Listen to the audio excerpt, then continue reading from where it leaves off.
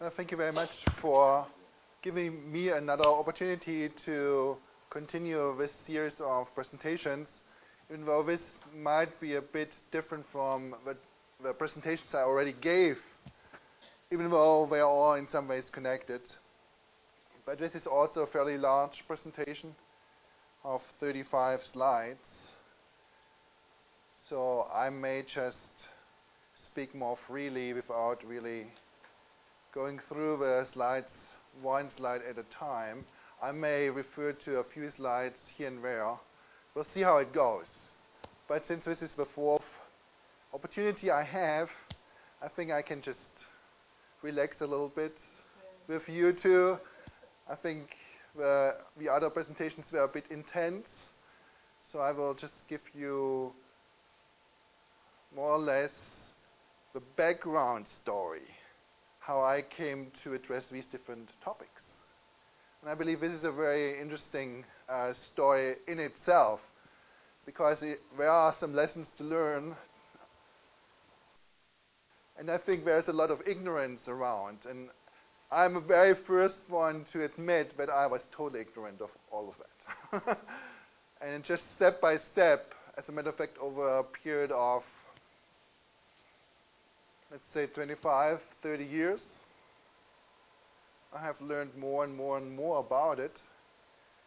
And the more I learn about it, the more I realize the little I actually knew when I started out, and really the little I still know about it, even though I have done quite a bit of research and study and ultimately, writing about it. I brought one of my books with me. Let me just step over here, which is actually my doctoral dissertation, which I wrote at a university in London, England, Brunel University, many, many years ago. I started in 1993 and finished it in 1996. And then the university threw a curveball at me. I don't know if I think it's an American expression. I don't know. A curveball, meaning they wanted to have another year's tuition out of me after I paid up all the tuition they initially required of me to pay for 3 years, and they still wanted to have a fourth year. So they called an external examiner who espoused the very opposite viewpoint which I tried to present in this dissertation, to make sure that he would disallow me to sit for my oral examination, and then they could come back and say, well, if I pay another year's tuition, they would allow me to resubmit. And these are just some academic games some universities play, and that's just how it ended up. I had to pay another year's tuition just to be able to revise and resubmit. And when they said, oh yes, now we will call an examiner who might be sympathetic to your viewpoints, from the University of Cambridge. And he was. So ultimately I was very glad that I received my degree. And here is the final result of it. It's nearly 500 pages. I told Werner and Ella just at the supper table today, but I spent I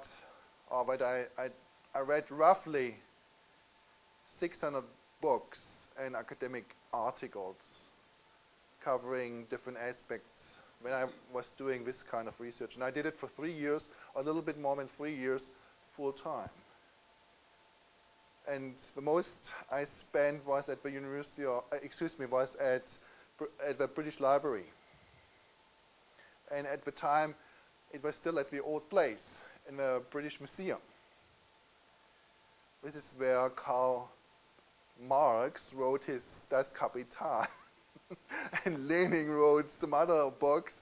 So it was an interesting place to do my research, because in some ways it's connected to Marxism and socialism, even though obviously I oppose it. But let's just retrack. What is very important to the Christian faith? What is really important to us as Christians?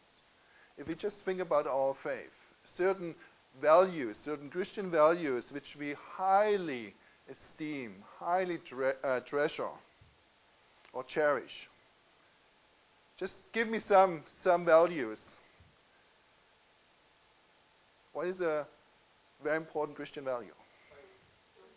Faith, the word. Oh, yeah, well, these are not quite values. If we have a Holy Spirit, we do live out these values. What are some values? Well, I mean, pardon me? You speak all together. Honesty, yes.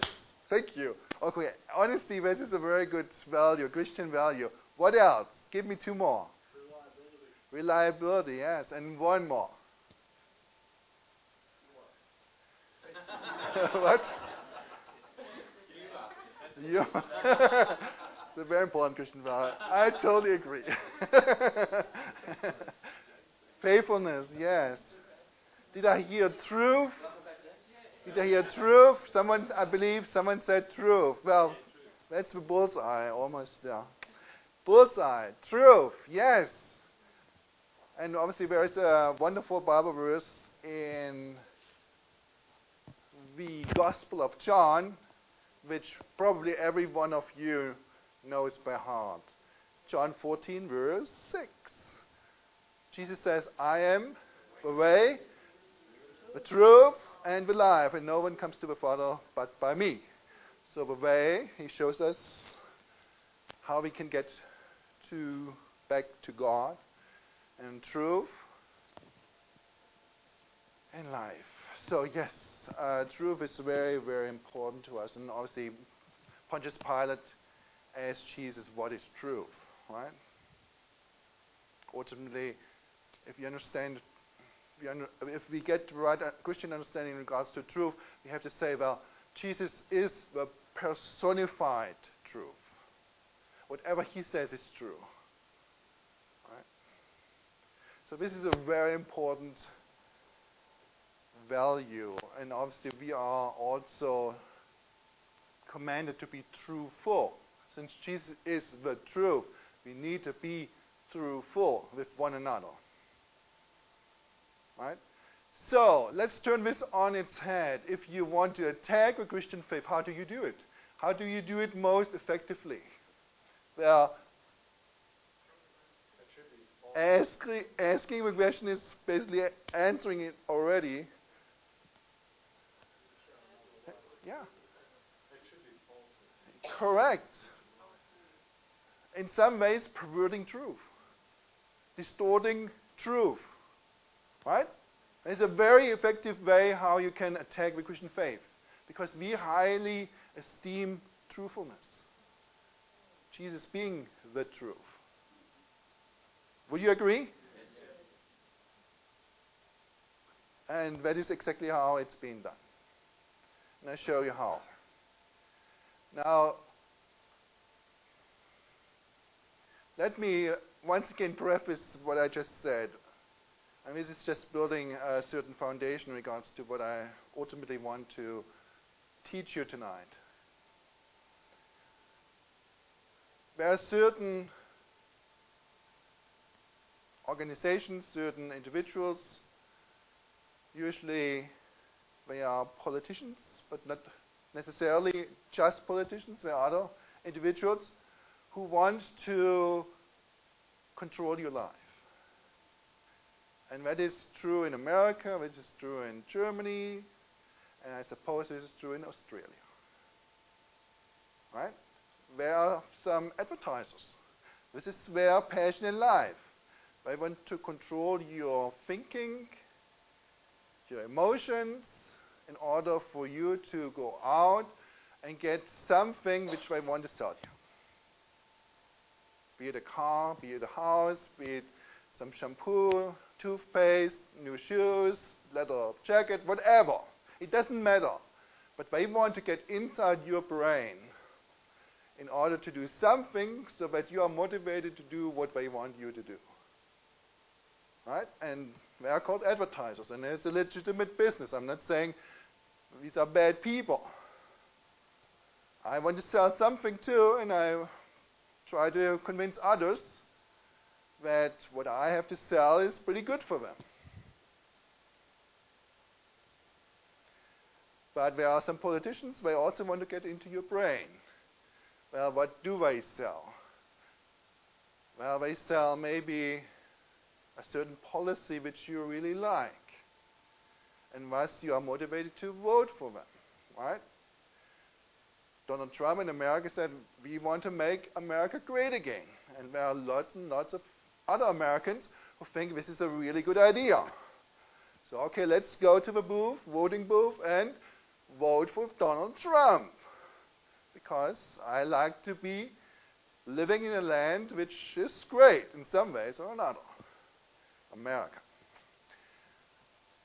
So all of us have something to sell in some ways. And we want to try to persuade others that what we have to offer is something good. Once again, I'm not saying this is something bad. We all do it.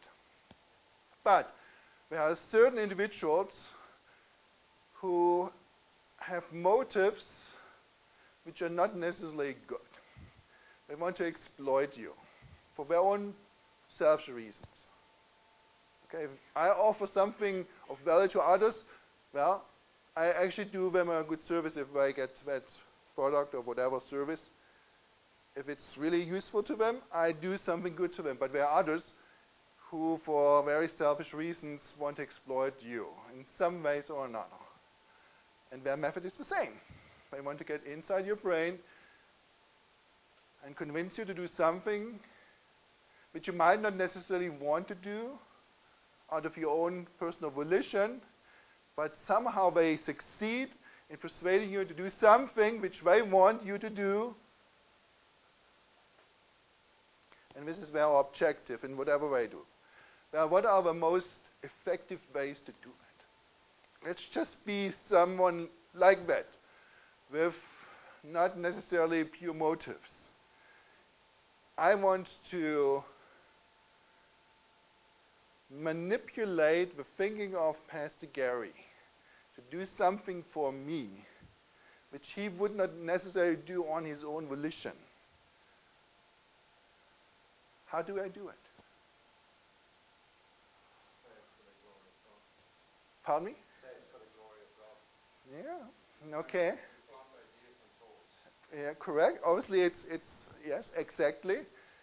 So I convey a certain message to him, propaganda, and usually this is connected with falsehoods in some ways. And it must be false, right? Right? Because my motives are not pure. So I may tell him something, he does it, and then ultimately he realizes, oh, I was fooled, or he deceived me. Hopefully he will come to that point. But better not to fall for the deception. Right? That is the better way. Be prepared for some of these messages to come along, and then to realize, well, these are messages which I don't want to listen to. Right? Self-defense. So, and we all need to learn those mechanisms.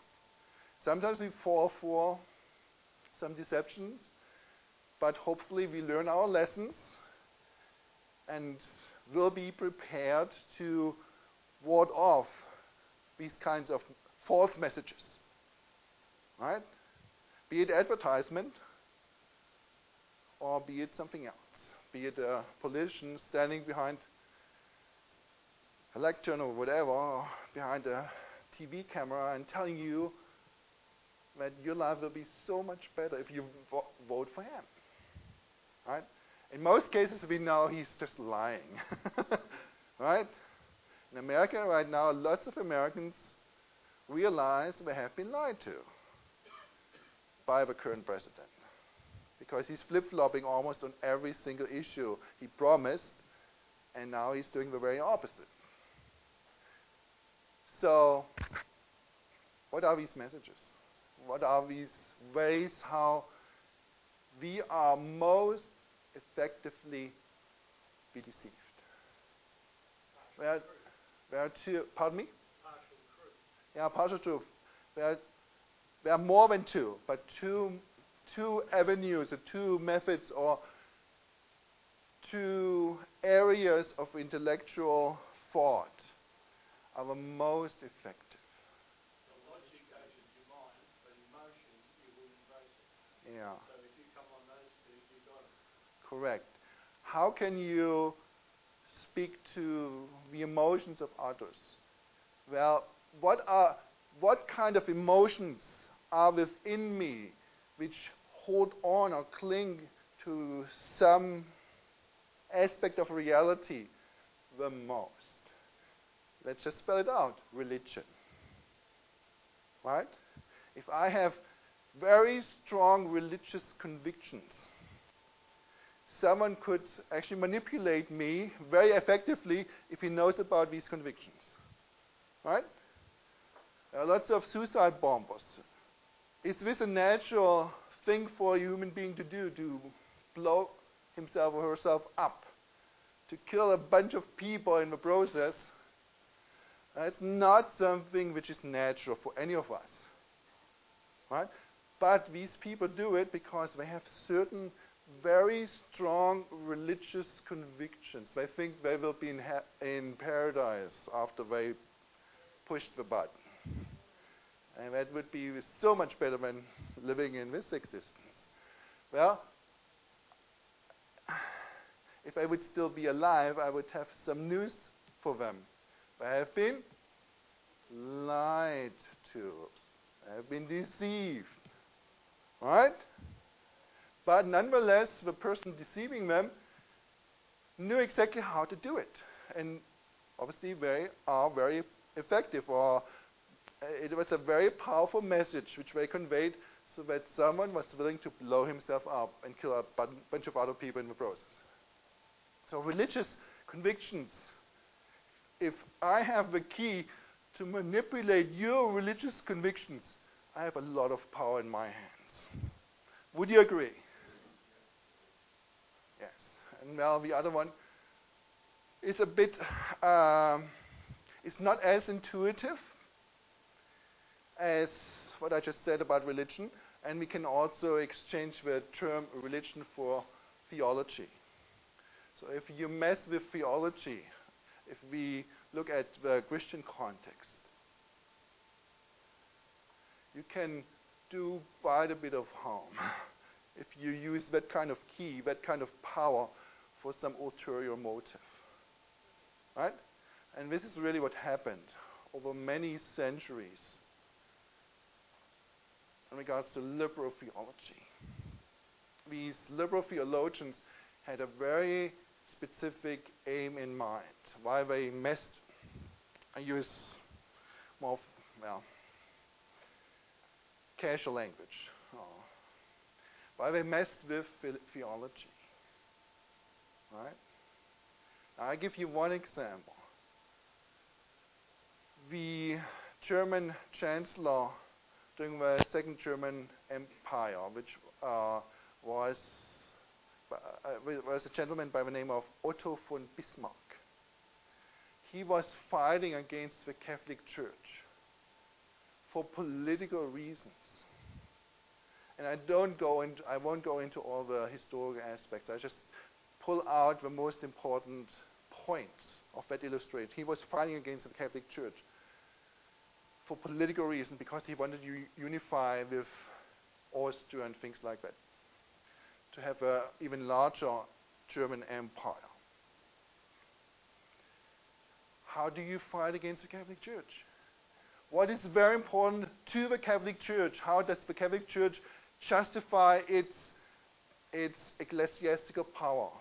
There is one chapter in one of the Gospels. That's Matthew chapter 16. Right? And in that particular chapter, Jesus, basically, I say it in my words, just gives the key to Peter. You can lock the door to heaven, I say it in my words, or you can shut it. Right? And based on that particular passage, the Pope justifies his claim to power.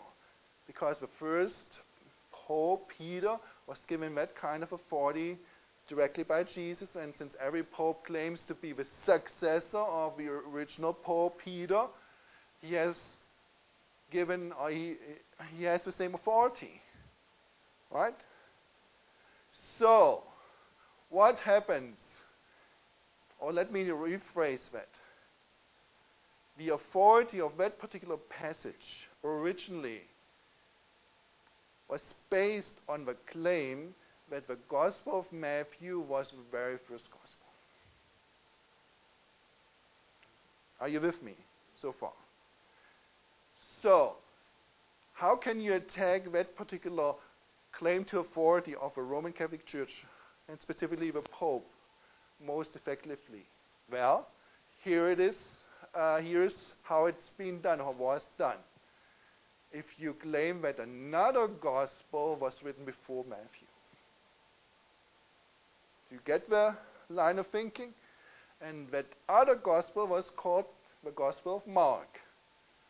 So, Otto von Bismarck went to one theology professor and put him up at the University of Strasbourg, which at the time belonged to the German Empire. In Alsace, now it's part of France, but at the time it belonged to Germany. So he set him up at the University of Strasbourg and said to him, make sure that your scientific findings boil down to the fact that Mark was written before Matthew. That's all I want you to do. And lo and behold, that particular theology professor came up with a very ingenious idea called the two-source theory, that Mark was written before Matthew. And Matthew got quite a bit of information from the Gospel of Mark. And we call that now liberal theology. How did it come about? Well, there was a political reason behind it. And Otto von Bismarck wanted to take the authority away from the Catholic Church. That was his motivation. And he used a theology professor to do the dirty, I say it, my words, to do the dirty work for him. And that fear is still around. We are still battling that kind of lie, and it's a pure lie. Right? So theology, yes, it's a very effective means. But the other one is history. It's not as intuitive as my example in regards to theology. But if I explain some of the details to you, excuse me, I believe you will agree with me ultimately. And that is perhaps my lesson for tonight. But why do we have to learn that lesson? And as I said, I will go into the details, so just be a little bit patient with me. But why do we need to learn these lessons? Well, I give you some objectives right here. To forewarn believers in Christ of what is transpiring in many churches. Forewarn. Remember, we need to be informed of what is happening in our churches. Just as a protective mechanism. We don't want to be fooled. We don't want to be deceived. To explain the original goals of the ecumenical movement, and this will be my historical example. Now, I could choose many other examples, but this is just such a perfect example. I'll use it, due to the fact that it is a very good example. To retrace the historical and religious roots of a civil religion in Western nations, and that is America, Germany, England, and Australia. So ultimately, yes, I will speak about history. But behind history is a civil religion. So ultimately, I come back to my first argument, theology or religion. Because theology and religion stand behind history. And this is why history is also so effective, because it derives its power from the theological or religious background. It doesn't stand on its own feet necessarily, at least in that particular context where we wanted to manipulate the thinking of other people. To detail the intricacies of a functional state-church system in America, obviously I prepared that in America, addressing usually American audiences. So this is the objective. Keep this in mind. That's the objective. This is why certain people want to manipulate your thinking. This is what they want to achieve. They want to set up a state-church system. And if I say that in an American church, or tell it to an American pastor, they usually get a bit upset with me. I don't know how it is over here, but Americans don't like the idea of a state church. American pastors are very intent on claiming, or at least pretending, as far as I'm concerned, that they are totally independent of a state. They can do whatever they like, and the state has no power to prescribe certain actions which they don't like. Right? They don't even think in that category of a state church. Well, I have some other presentations where I explain in great detail what they actually do. And the reality of the matter is they don't know it. They don't know it. But they actually do. It's not called state church. Obviously, those who want to set up a state church system don't tell them to their face that this is what they have in place, or this is what they want to put in place. And they have put it in place. So it's already a reality. It's not something which will happen in the future. So they don't tell them. That would give it away, right? They are not telling them the truth. They want to deceive. They lie to them. So they say, oh, yes, we don't have it. And let these pastors live along, or live under the impression that as such a system we don't have in America. But if you look a little deeper, they do have that system. So this is the objective. So keep this in mind. So, and that's really the connecting point, right? In regards to all the previous presentations. I say, well, God wanted to separate these two realms, church and state.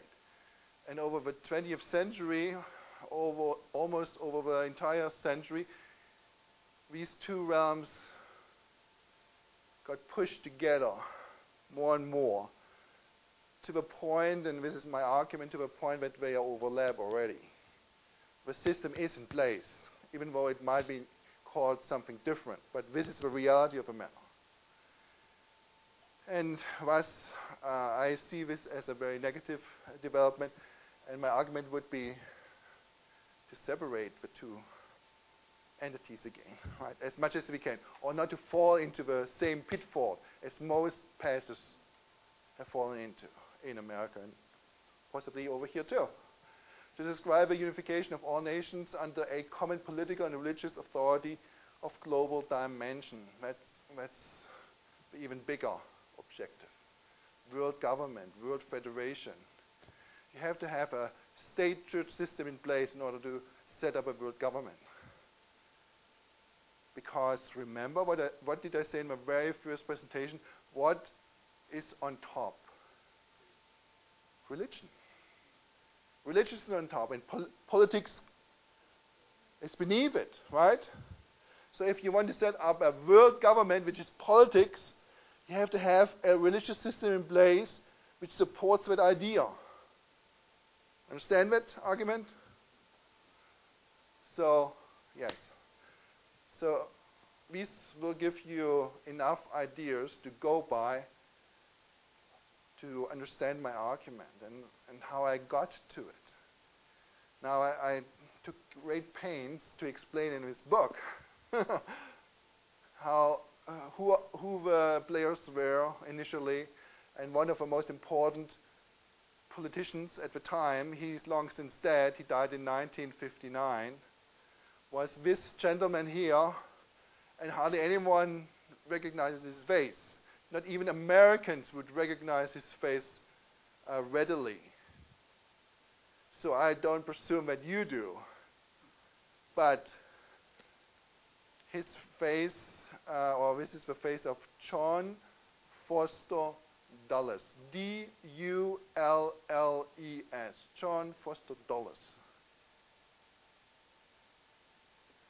And he was the Secretary of State of America under President Eisenhower, Dwight Eisenhower, until he died in 1959.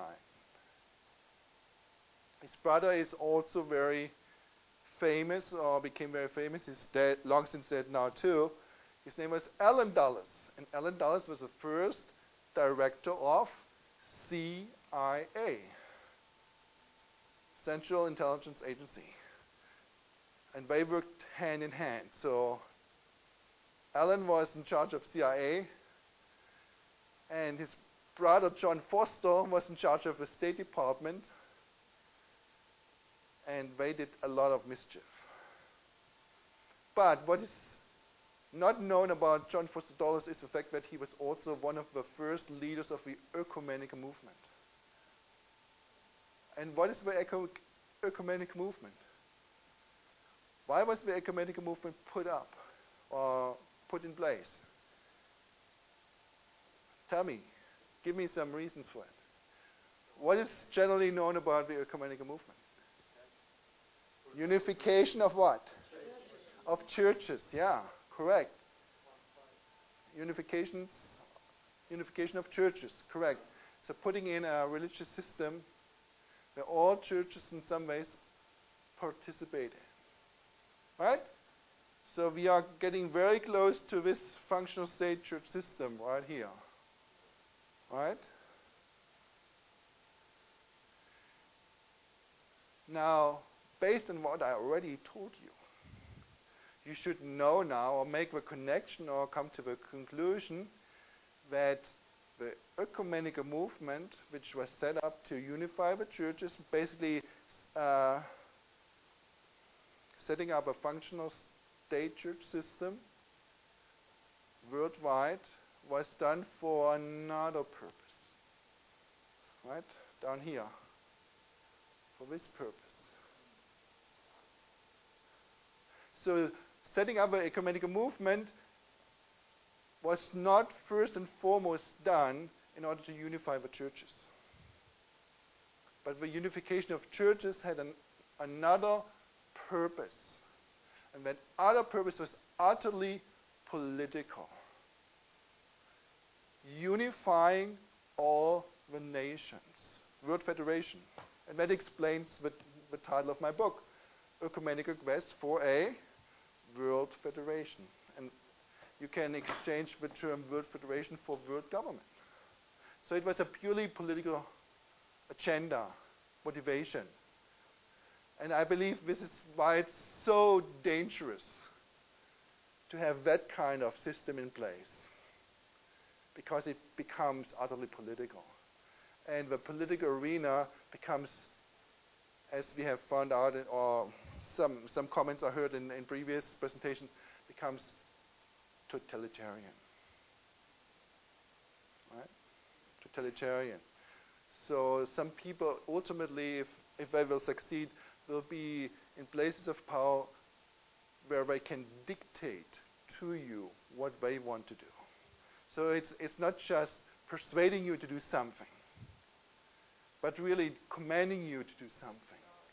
And if you don't follow through, there will be some penalties meted out to you.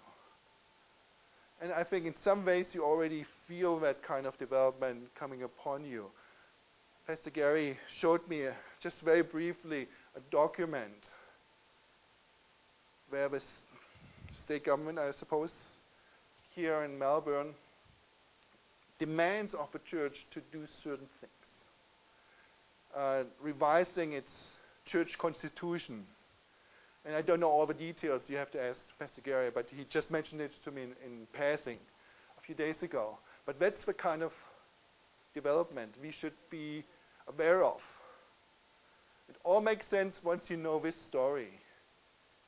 And this is why it's so important to be informed, at least in regards to the main aspects of this kind of story.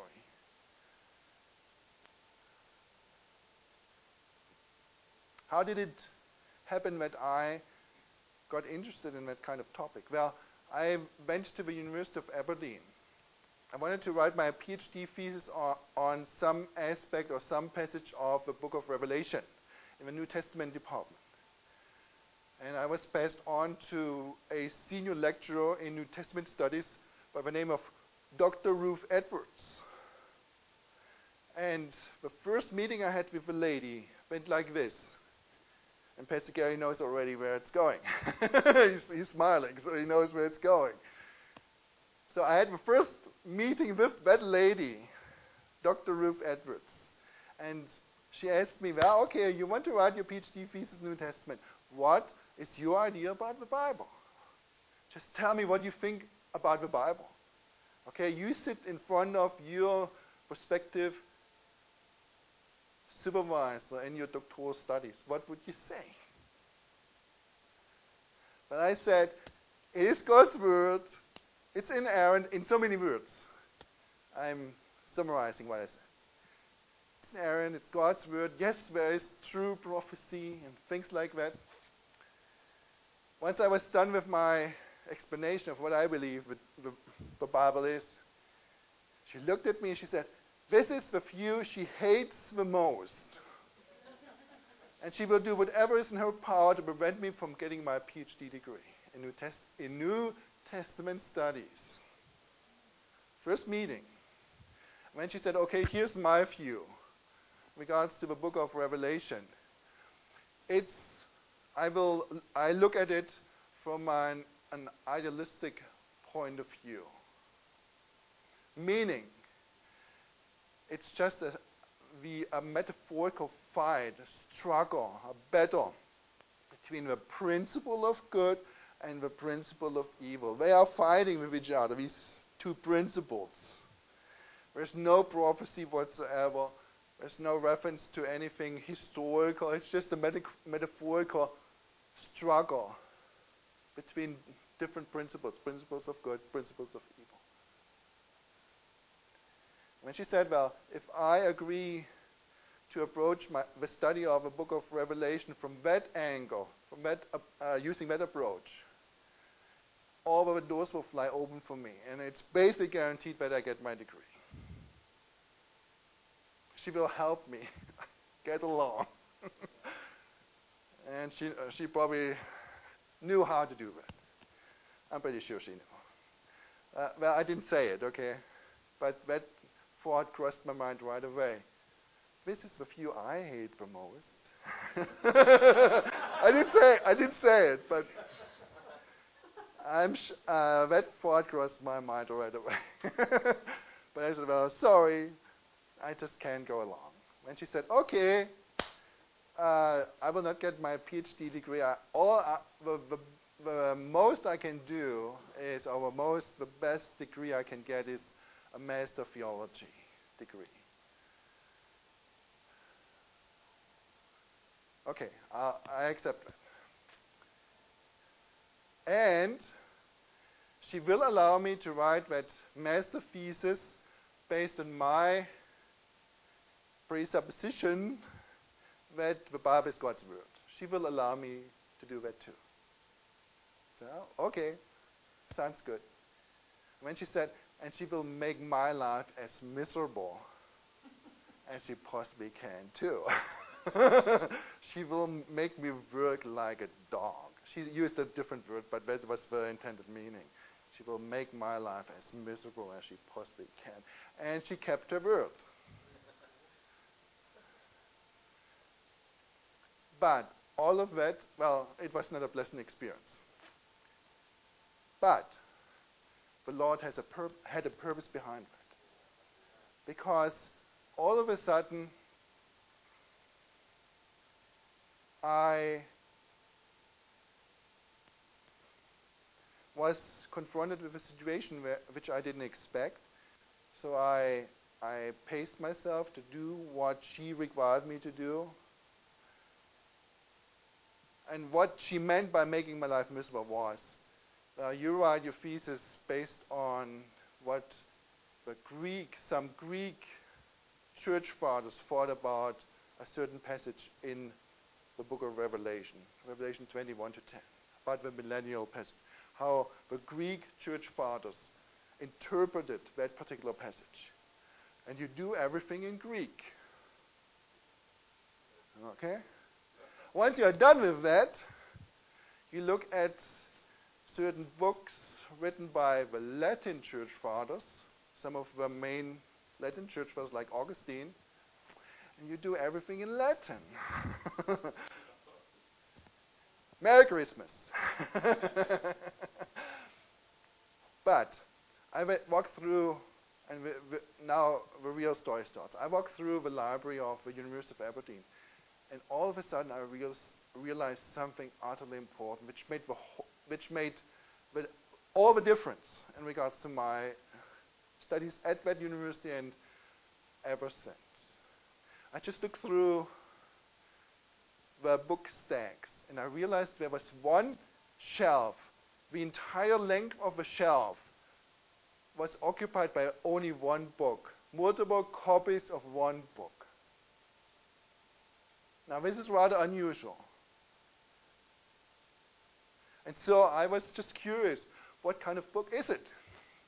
And obviously the conclusion is, if there are multiple copies of just one book, there's one professor who is very keen on making that book a required textbook for his students, right? Why else would there be multiple copies of just one book? So that professor, I never found out who it was, but there was one professor who thought that particular book was very important. So I looked at it, and by God's grace, due to some previous studies, I recognized it right away. I thought, that is utterly radical. It is like, I don't know if it's a good example, but it's like you go into a church library and you see the length of one shelf full of just one book, Das Kapital from Karl Marx. Something like that. Right? It was totally radical. I thought, this book is so, the content of that book is so volatile, so radical. And in some ways, and I totally agreed with the perspective of that book. But finding that book in a library in the part of the United Kingdom, which is called Scotland, remember Aberdeen, Scotland? And for this is kind of ironic. Now, I won't go into the details of this book, because it's immaterial for my purpose. But just keep in mind, it's a very radical book. So, the conclusion I came up with, which I tested, right?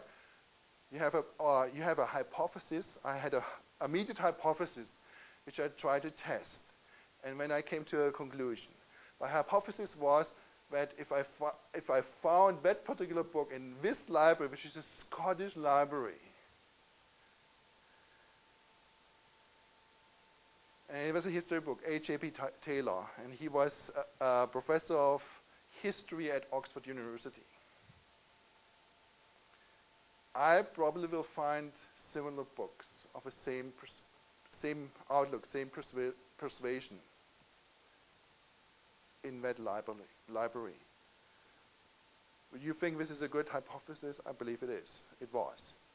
So I looked around, and I couldn't believe my eyes. The whole library was just packed full. I mean, packed full with books supporting that particular perspective.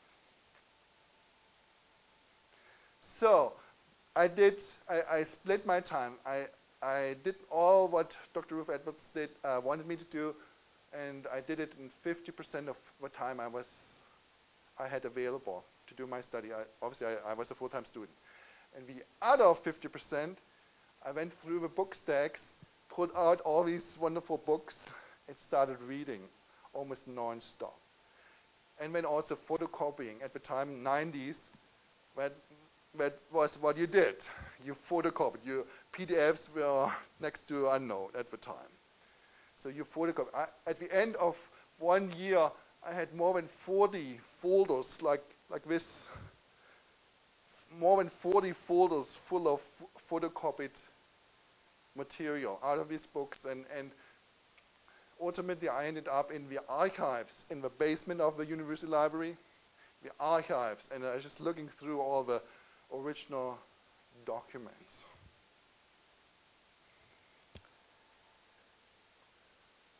There are two different versions of history. Two different versions of history. And this is something most people don't know. One is called New History. The other one is called Traditional History. There are some other terms being used for both. But let's just use these terms. And they are correct terms.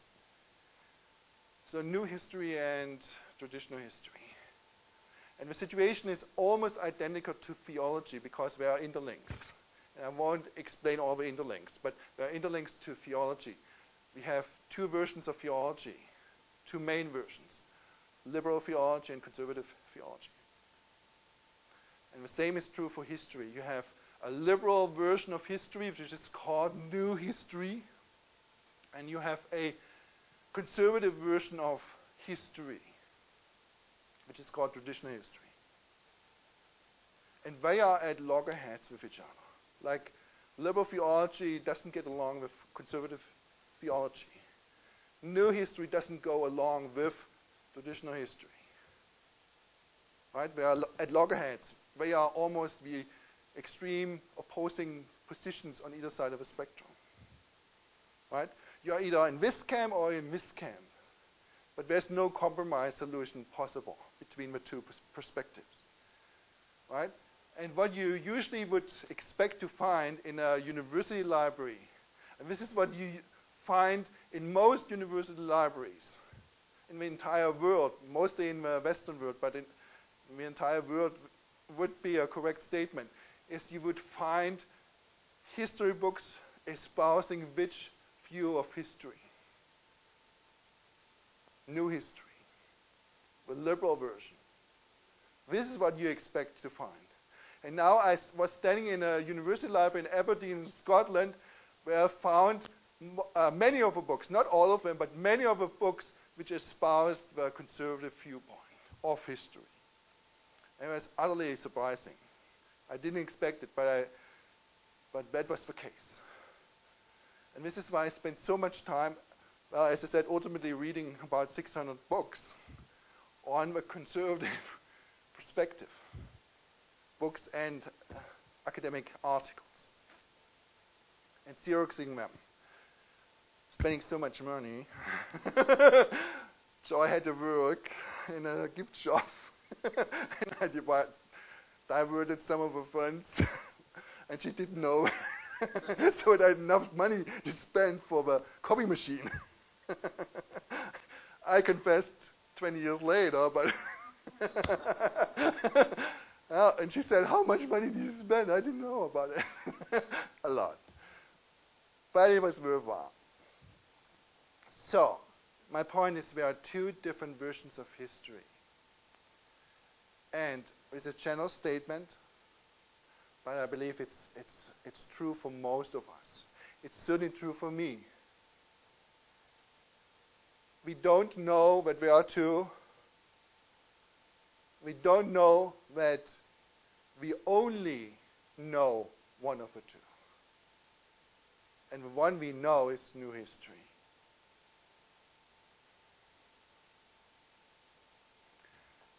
Now, how did new history come about?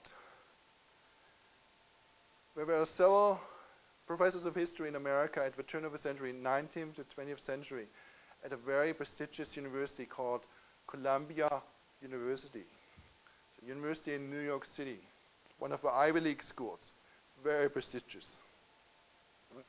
You don't need to remember the names, but I just give you some of the names. James Harvey Robinson. He was the department head of the Department of History at Columbia University at the time. Harry Emerson Barnes. Carl Becker. And Becker was a professor at Cornell University, also a Ivy League school. And the other one was Charles Austin Beard. And he was a historian at Columbia at the time. And they came up with new history for one purpose and one purpose alone. And James Harvey Robertson, one of his books, put it into writing. So it's not something I came up with on my own. He spilled the beans. He told everyone who cared to know why they came up with new history, the liberal version of history. He was a dedicated Marxist, Freudian, and Darwinian. All of them were. All of them were. And he said, my life's passion, the purpose of my life, I pursue the purpose of my life by using history to attack the Christian faith. And this is why I came up with that kind of new history. To use history as my tool. And it's a very effective, very powerful tool to fight against the Christian faith as best as I possibly can. And he went on to say, how do we do it? What's the most effective way how we can use history to attack the Christian faith? What is very important to the Christian faith? What is one of the highest value? It's truth. So let's devise a method of historical studies to pervert truth. To change what happened in history to almost the very opposite of what actually happened. And use history as propaganda, not as something for us to learn about what actually happened in the past. Can you understand the dynamic, the power, if you don't know about it? And if you are only spoon-fed that kind of version and you actually believe it, they got into your mind and you didn't even know it.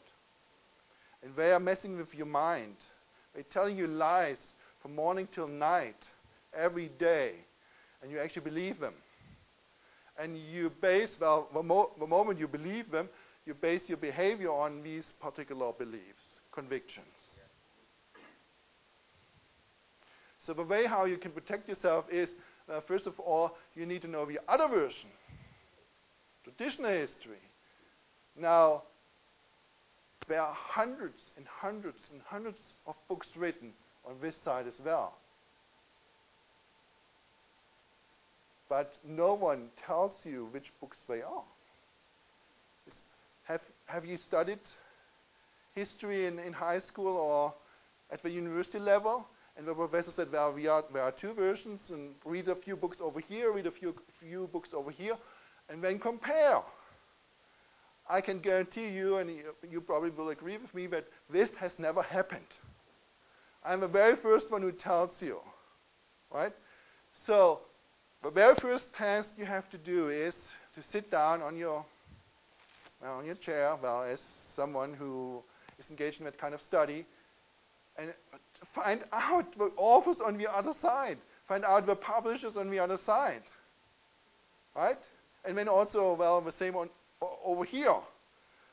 Because these books are the dangerous books. These books are the ones I want to read and more or less accept. Because this is the conservative perspective. This is the perspective where we authors are actually very keen on telling you the truth. And here are the authors who are very keen on telling you lies. Now they are very, very intelligent. And they are very apt, very skilled in spoon-feeding you their lies so that you are actually believing them. And they don't necessarily tell outright lies. They mix truth with error. And you have to know the truth and you have to know the error in order to keep them apart. And no one tells you. So there's always a kernel, sometimes more than a kernel of truth in that kind of version as well. Just to fool you, just to throw you off. And then you also accept the lies. Because you cannot distinguish one from the other. And the same thing happens in the churches in regards to theology. You have to know the truth in order to detect the lies. Right? This is why we have the Bible. This is why we study the Bible, because we need to know the truth. And when whatever doesn't match up, obviously that's the deception, or that's the lie. So I determined in my mind, since I was not allowed to write my doctoral dissertation in New Testament studies, I determined in my mind to write my doctoral dissertation at a different university with a purpose of uncovering the lies of new history.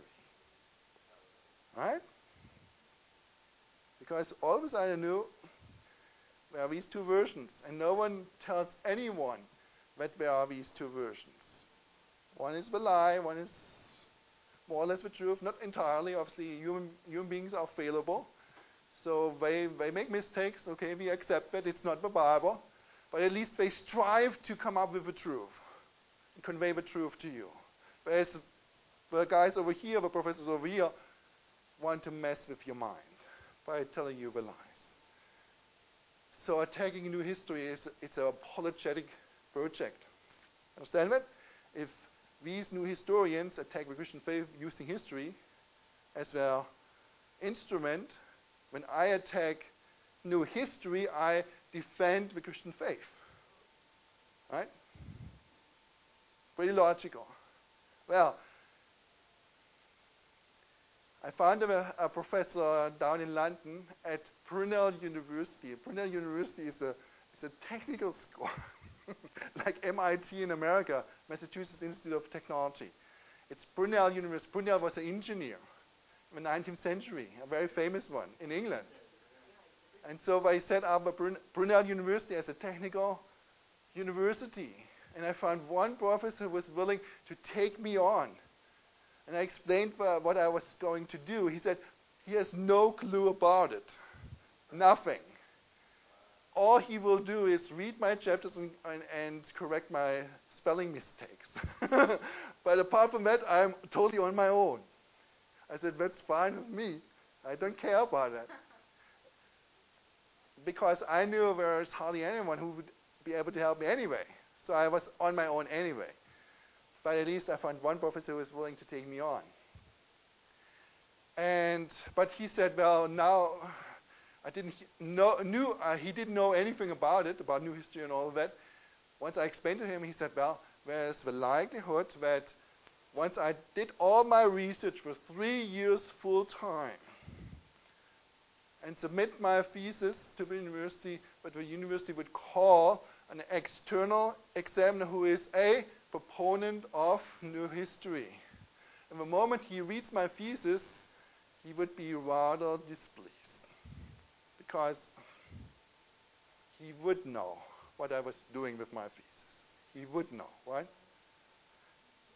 Many people wouldn't, but he would, if he's a dedicated proponent of new history. I said, I take the risk. This is what I want to do. Right? I want to attack new history because new history attacks my Christian faith.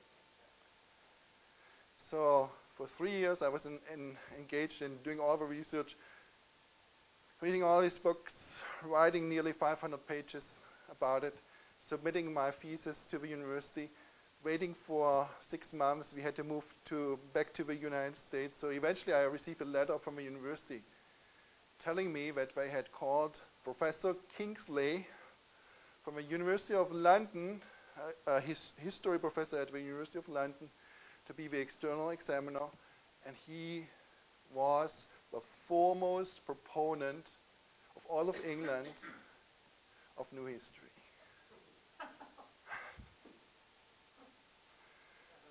And it didn't take him very long to realize what I was doing with my thesis. He wrote cuss words into the margin of my thesis. He was so displeased, so upset, so disgusted with the things I presented in my thesis, and this is the book, right? Right here it is. He wrote cuss words into the margin of my thesis and immediately put in his veto. This meant that he would not allow me to sit for my oral examination, and the whole thing was over. Because you have to pass the oral examination in order to get your degree. So I wrote a letter back to the university stating that he was totally biased. And you know already that story when the university, oh yes, we know about that. This is why we called him. But if you pay another year's tuition. So, but at that point I was just so disgusted with all of that. And I want to go into all the details. I just stopped and waited for 2 years. I did I did something completely different, setting up a company and running the company and all of that. But eventually I came back to that. Now my point is, and I did receive my degree after 2 years, because they called Professor Brian Stanley from the University of Cambridge, a history professor at Cambridge, and he was a traditional historian. And he was highly pleased. Highly pleased, and it's putting it mildly. He even endorsed the whole book once it was published. The point is, we are all deceived without knowing it. All of us, me included. All of us. So we need to get out of that kind of fantasy world. Now, we think this is reality, right? We turn on the TV, we read the newspapers, and we see the pictures and listen to the reporters and whatever. We watch the history shows. In America, we have a history channel. I don't know if you have this over here too. And it's blasting new history from morning till night. New history and nothing but new history. I cannot watch that channel because I get so upset. Because I know the other side of the story. And we think this is reality. We go to our churches and we think this is reality. It feels and looks really real. And the truth of the matter is, it's fantasy. And it is very difficult to accept. I'm the very first one to admit. Because it takes mental power to turn around and say, this is lie, and I don't want to submit myself under that kind of power, because it controls my life. I want to get out of that. I want to know the truth as best as I can. Obviously, once again, the best means to do so is right here, in your hands. So you have to expose your mind with biblical truth and do it every day. This is the best way how you can do it.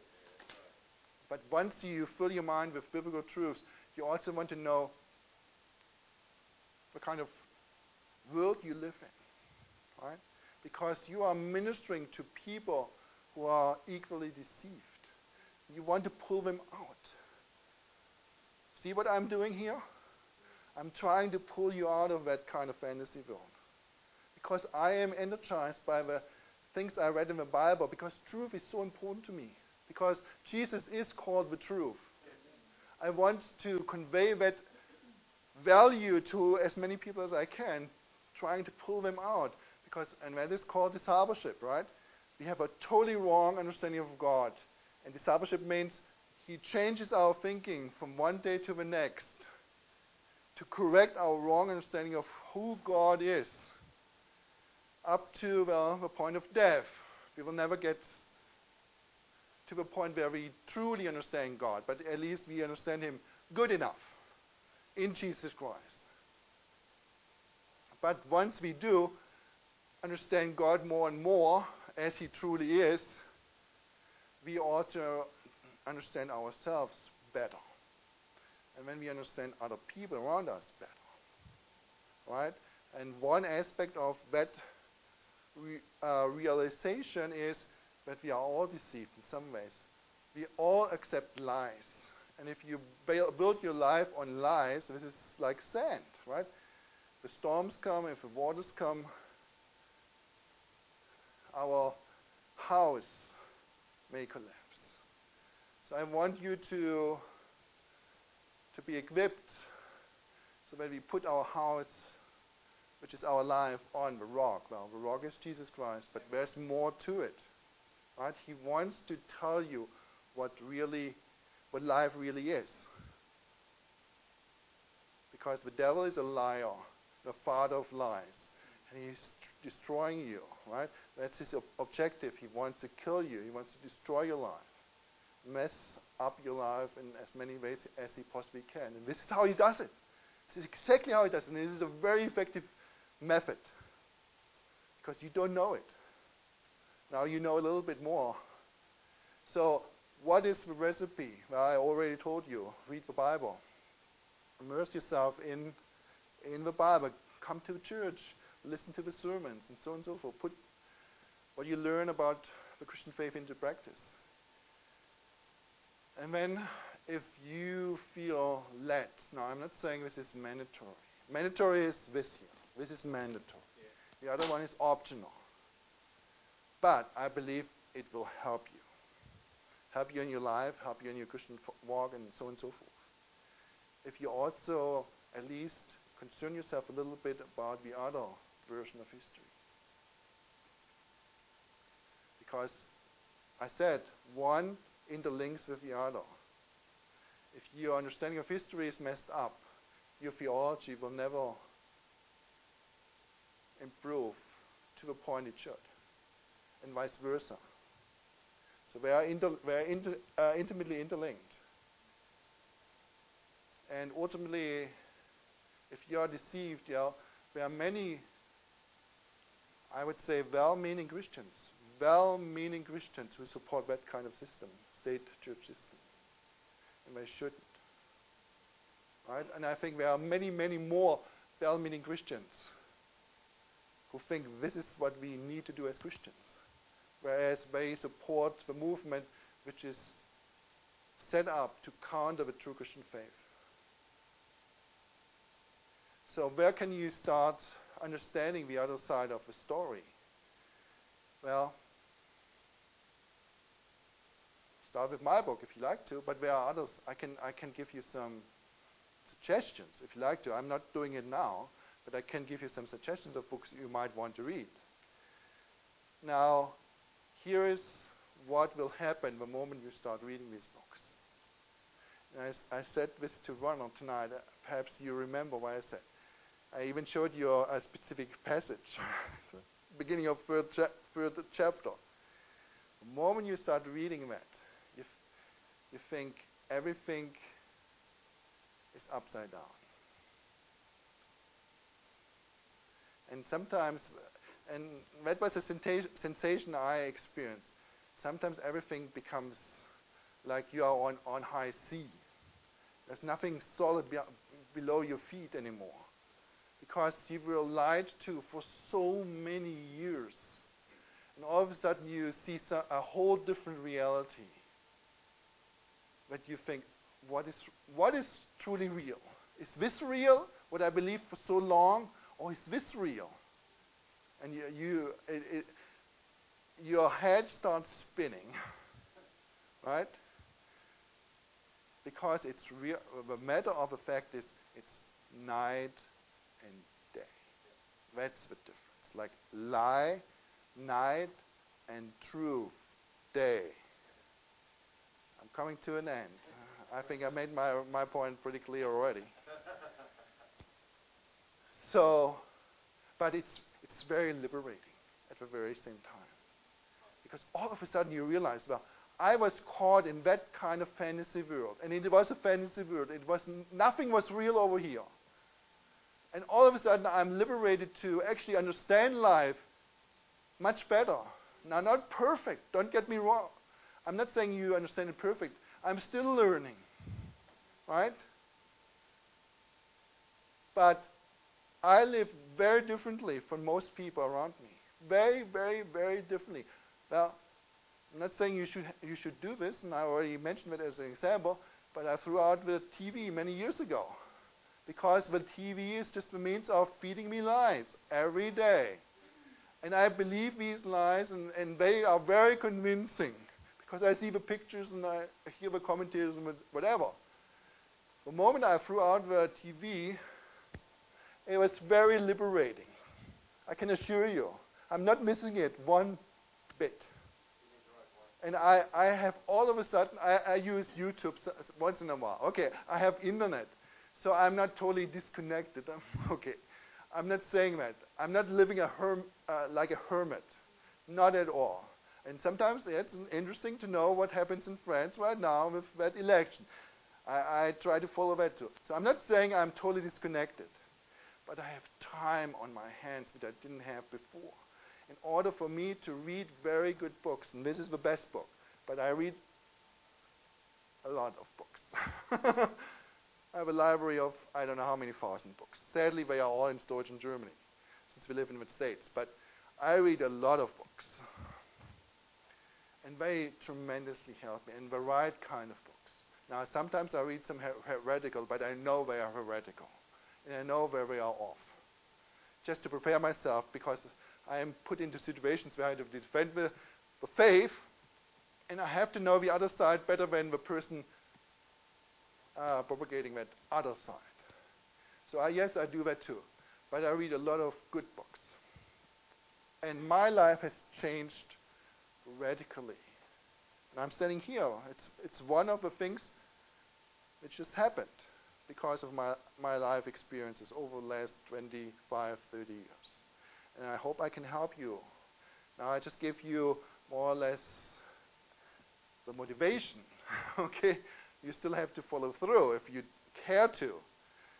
But it will be very liberating, and it will be an experience where your life quality will increase exponentially.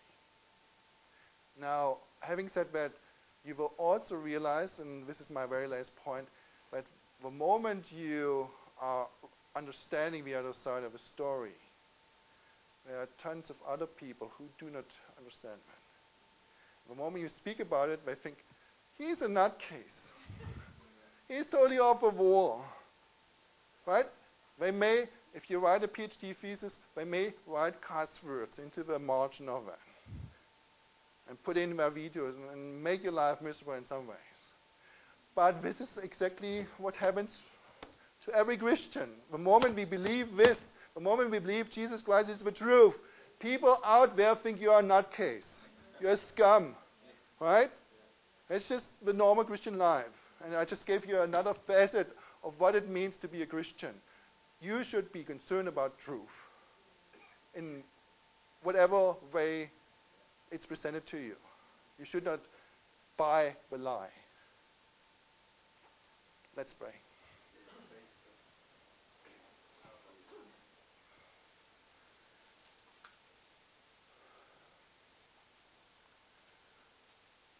Lord Jesus Christ, thank you that you have given us your word to read and to study and to know more about you.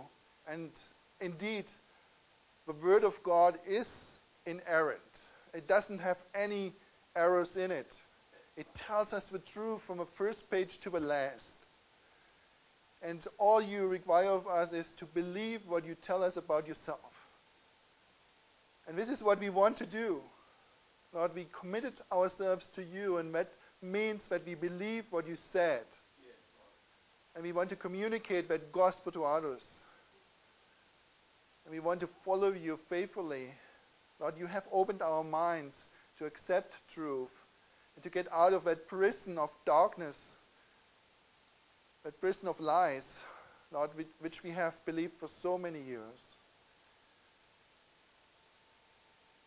Lord, ultimately, whatever we do, whatever we say, whatever we learn, should lead to that one point where we do things which are pleasing in your sight, so that you will be glorified in whatever we do, so that you take shape in our thinking, in our life, the way how we lead it, so that other people can see you in us.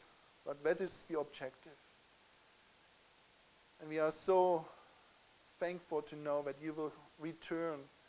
We will see you face to face. Yes, hallelujah. And that is our deepest hope in regards to this moment as well as for all eternity. I pray that you bless this church in a wonderful way and that they strive after you. Amen.